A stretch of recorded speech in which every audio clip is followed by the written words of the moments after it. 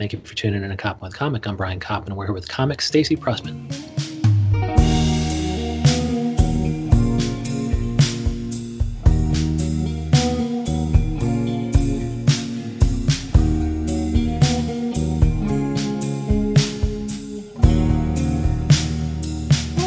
Stacy Pressman, how the hell are you? Doing great. How are you doing? Well, I'm so happy to be talking to you. It looks like I follow you here on Twitter. You're Stacy Pressman, and I think you're Stacy Pressman on Instagram as well. You got the social handles. You're that big of a comic. Yep, got it everywhere. Mm-hmm. And you're also stacypressman.com, and I see on these socials that you are going to be our next mayor in New York City. Yes, I will be. I will be the next mayor of New York City. I will get de Blasio out of the office, and I will sit in his Gracie Mansion room and redecorate it. Oh, good. And it sounds like you're still raising money to get on the ballot, but once you're on the ballot, you're going to be able to solve all of New York's issues. And kind of what are some of the things that you think are facing? What are some of the issues you think are facing New York City that Stacy Pressman is the person to solve? Well, first of all, I'm going to clean up the city. It's disgusting.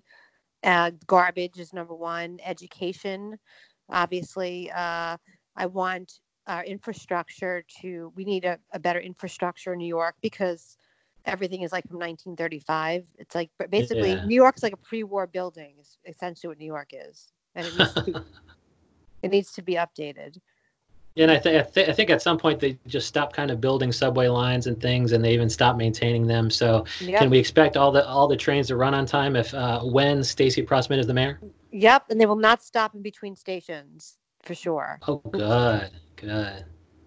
And kind of how do you priorities? Yes, one of my main priorities is transportation and education. Because I've worked in the school system, that's a disaster. A lot of the public schools, they let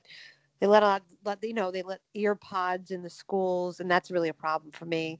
The teacher will be teaching, and the kids have the earpods on, and that's something that is unacceptable in the educational system, unless, of course, it's part of the education. But yeah. Have you ever seen that in your audience? That not much more can piss you off than the fact that somebody's listening to something totally different while you're talking. I've seen. Actually, luckily in comedy clubs it hasn't happened because they have to pay a lot of money to see me. So. No. They paid good money to see Stacy Pressman. No fucking iPod earbuds for them. Yeah, they have to buy like 2 drinks, so they're not going to be listening to stuff. But I do, I do get, people do try to record you, which is a problem. So I've stopped that. So you kind of that's an announcement during your show that you can't bring in recording devices and things. No, a lot of comedians have that. It's like that's a big deal with comics.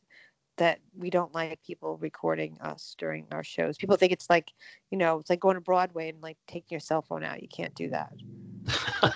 You can't record the Lion King. You can't do that. Well, when they see your jokes, they think it's like an homage. They think they're being a fan. They're fanning out. They think Stacy Pressman is funny, and they want to spread the word. Well, I'm glad they feel that way, but they just can't record me. They have to keep it in their memory bank. Yeah, you're like, listen to my podcast. Listen to the Pressman Hour. Yeah, exactly. Buy my album, which I was going to record, but then we had a pandemic, and then I wasn't able to record an album. So. That was about to happen, huh? You had it all set up, ready to go? Of course. And then, it's been, it was 5 months later, and it's not done. So there you go. So give my Patreon, the Pressman Hour Patreon page, if you can't buy my non-existent album yet. So. And is all the material still going to be fresh when you're able to kind of go to a club and record it? I'm going to do all new material. I mean, there's no way I'm going to have the same material. I'm sure some of the jokes will be the same, but as a comedian, it's your responsibility to write new jokes after what we just went through. Right. You can't have the same exact jokes. So I think a lot of comics are going to come in with a new perspective on life. So, I mean, you were about ready to tape a special and the pandemic threw that for a loop. And so are you saying that material is currently available on your Patreon page? No, it's not anywhere. You're just going to write new material because of the pandemic? Right. I mean, I'm sure I'll have use some of the stuff, but my point is being that, like, after 5 months of living a totally different existence, we're not like life has changed. So it's like you have to go with that. You can't, be stuck in the old world. We're in a new world now. Wow. Wow, you're a true comic. You're a true. I mean, instead of taking that old material and being like, "Hey, man, let me throw it out there," you're like, "Dude, the world has changed. Stacy Pressman's, her material has to change. She has to throw out the old stuff, and it's all new stuff, new world comedy." Yeah, I think a lot of the comics, and I think a lot of the comics I know are, I mean, obviously there's stuff that your childhood, or you talk about stuff like that, but anything like in modern day, it's just different. It's just everything's different. The world, now with like just different. How do you pretend it doesn't exist? You can't like pretend something doesn't exist that exists. Yeah. And so kind of, what's going to kind of, after the pandemic, it's changed everything. Certain things might kind of bounce back, but there's probably a series of things that will never be the same again. Do you think that live comedy will kind of bounce back, or do you always see that, do you think it's going to be forever changed? I think things will bounce back once people feel safe enough to be in crowds, obviously, but I don't think it's going to be so quickly. And it means bouncing back slowly, but I think once things are sort of like back to normal medically, we'll be okay, right? And then then we'll be in a different state, and then I think then comics will redevelop their material, because we haven't had a chance really to do our material like we 3 spots a night. They don't exist anymore, or 2 spots a night even. Yeah. Or even once a week. I at the very least. So I think that people are going to have to get back on stage and redevelop and stuff. But I think it's going to be a growth. I think comedy is going to it's going to grow. I'm being positive about it. And then, I mean, the audience will feel safe at some point. When do you think that you're going to start feeling safe going to 3 spots a night? Especially if you have to commute on the trains, which might or might not be clean, depending on whether or not Stacy Pressman is mayor. Well, the trains will be immaculate, and we'll have brand new filtration systems in place, and the trains will work really nicely. But besides that, I haven't been on a subway train since the pandemic. I've been in Ubers and Lyfts. I do occasionally see my boyfriend on the LIRR, so that's okay. I will take that.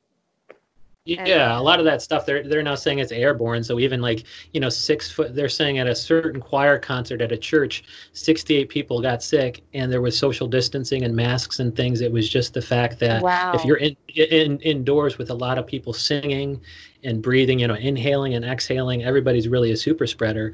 And one woman, the kind of person who had it to begin with, didn't get anywhere close to the 68 people. It was just they were all breathing that same virus-filled air. And so filtration systems is a great point on your part, because I don't care if everybody spends millions of dollars on wipes. If you're in the room with all these people talking for half an hour in school, you better have a good filtration system, and those can get expensive. Right. So I think people should invest in filtration systems. I think that's a good investment. I think, that those businesses are going to boom. Filtration, plastic, barriers, that's all going to be like huge business, I think. I mean, I know that Outmart and Broadway, they're fixing the club up right now to make it ready, to go. I mean, live performance. I mean, I also do theater, and I love doing theater, and I was actually going to go into rehearsal for a show, and that also stopped too. So, wow. Yeah, and also film production stopped. Film and TV. That SAG-AFTRA shut it down, so that hasn't been filmed. So you're not going to be seeing any SUV anytime soon here in New York. Well, I like to call it the rape show, but yes. The next SVU I want to see is when Stacy Pressman is mayor. It's like, can you get me Mayor Pressman on the phone? Yes, she's right here. Can I ask her to call me? She's always accessible. She's right here. And to the extent the filtration systems, need to go in public schools, and they probably do, it's going to be expensive. And are you fine raising taxes? Do you think people will pay for that amount of safety when it comes to education, provided that students are not also wearing earbuds?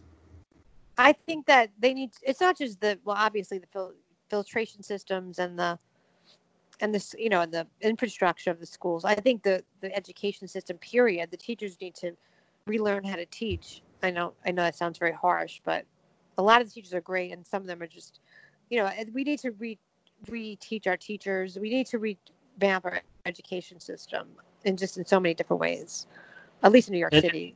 And not all schools are like that, obviously. There's some really great schools, but only a very few people get to have that chance to learn in those schools. Yeah, it can be tough to get a seat in the room with one of the best teachers in the city. And do you think that any of this is federal guidelines, like No Child Left Behind or whatever? Does that dictate kind of what kind of teaching these teachers need to do? Or do you think a good teacher can teach well regardless of what federal guidelines may apply? I think that a good teacher needs to engage their students in a way, and every student learns differently. So some, we all learn differently. So I think that needs to be taken into consideration. And I think, the Common Core is not a good thing. I don't know much about it, though I have experienced a little bit of it. My friends hate it that are actually the parents. So I don't have kids myself, but I do know that it's not a good way to learn.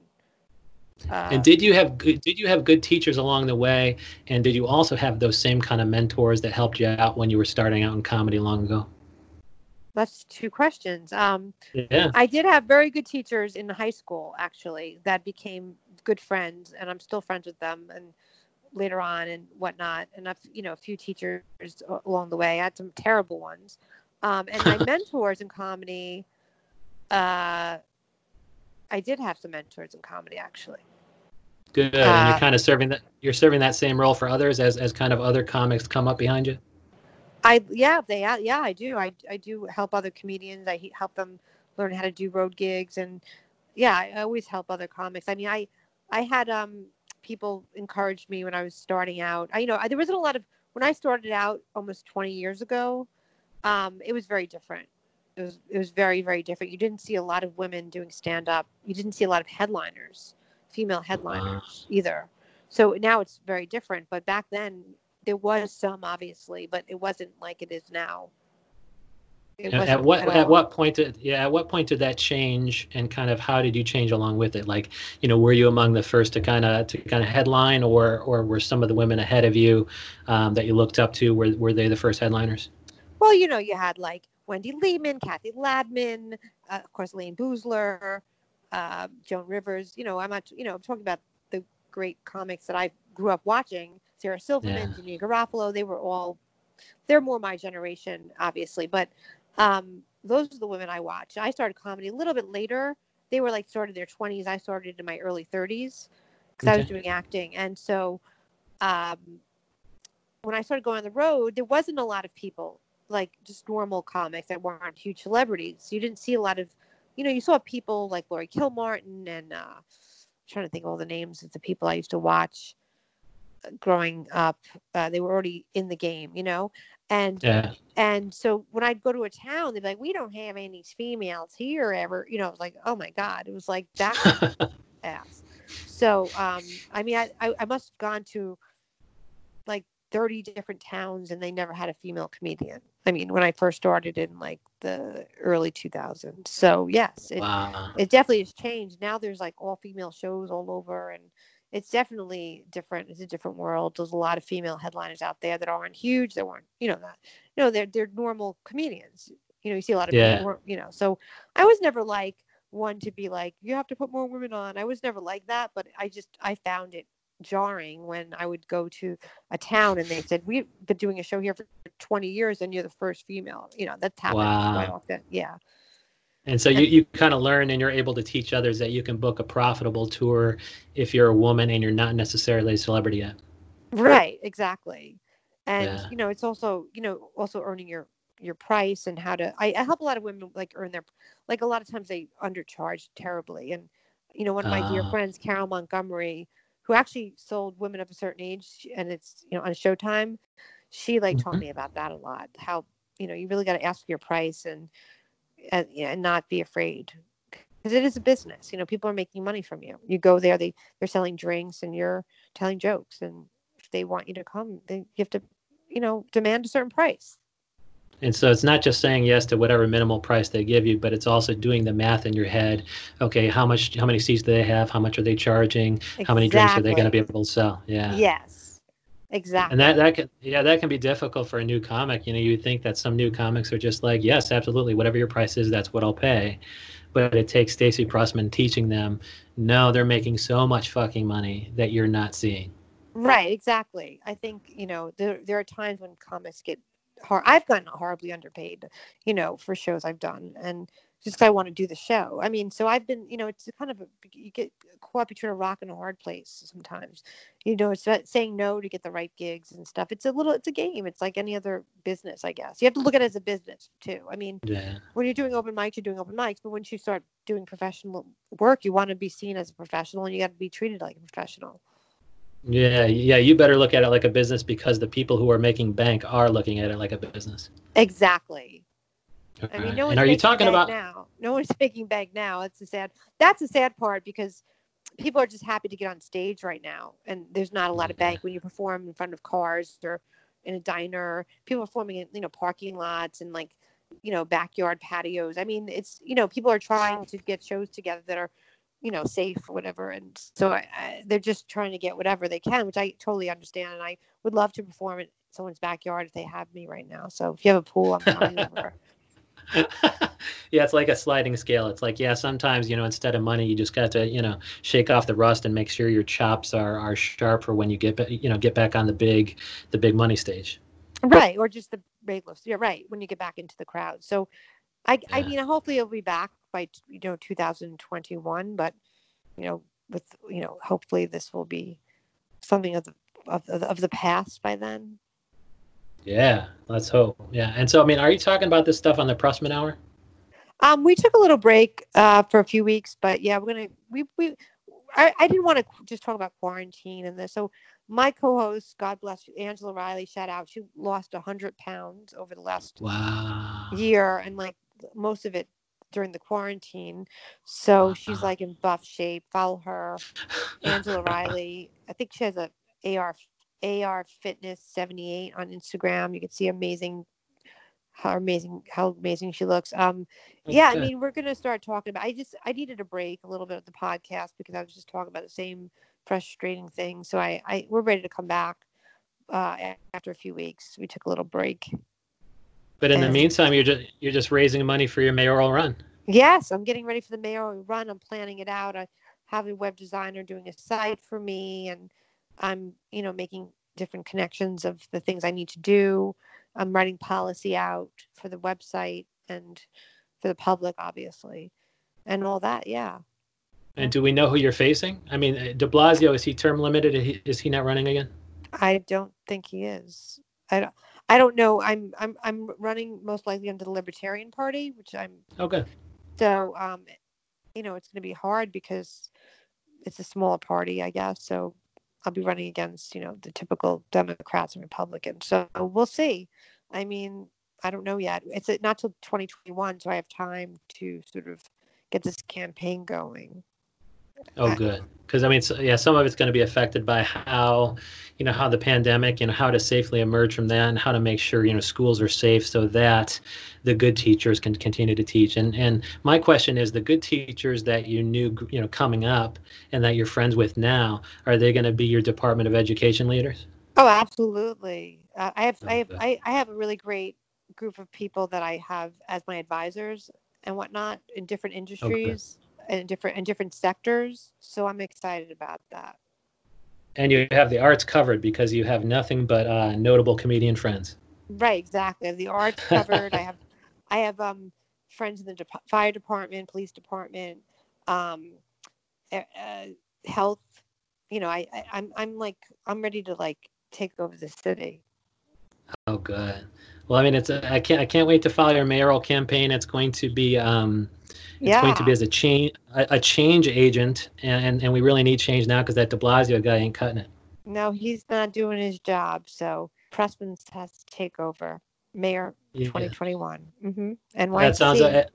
Yeah, we're going to follow that at Stacy Pressman. You're on Twitter at Stacy Pressman, and also Instagram Stacy Pressman and Stacy my Facebook page, Facebook fan page. Don't forget about that too.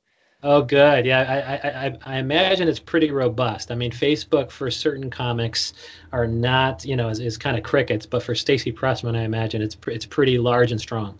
Yeah, it's going strong. Yep. Oh, verified. good. I'll give it a. Oh, yeah. Dude, she's verified across, and how could she not be? 20 years of comedy. She's going to be the next mayor. Stacey Pressman verified. Thank you so much for coming on. Thank you so much for having me. This is great.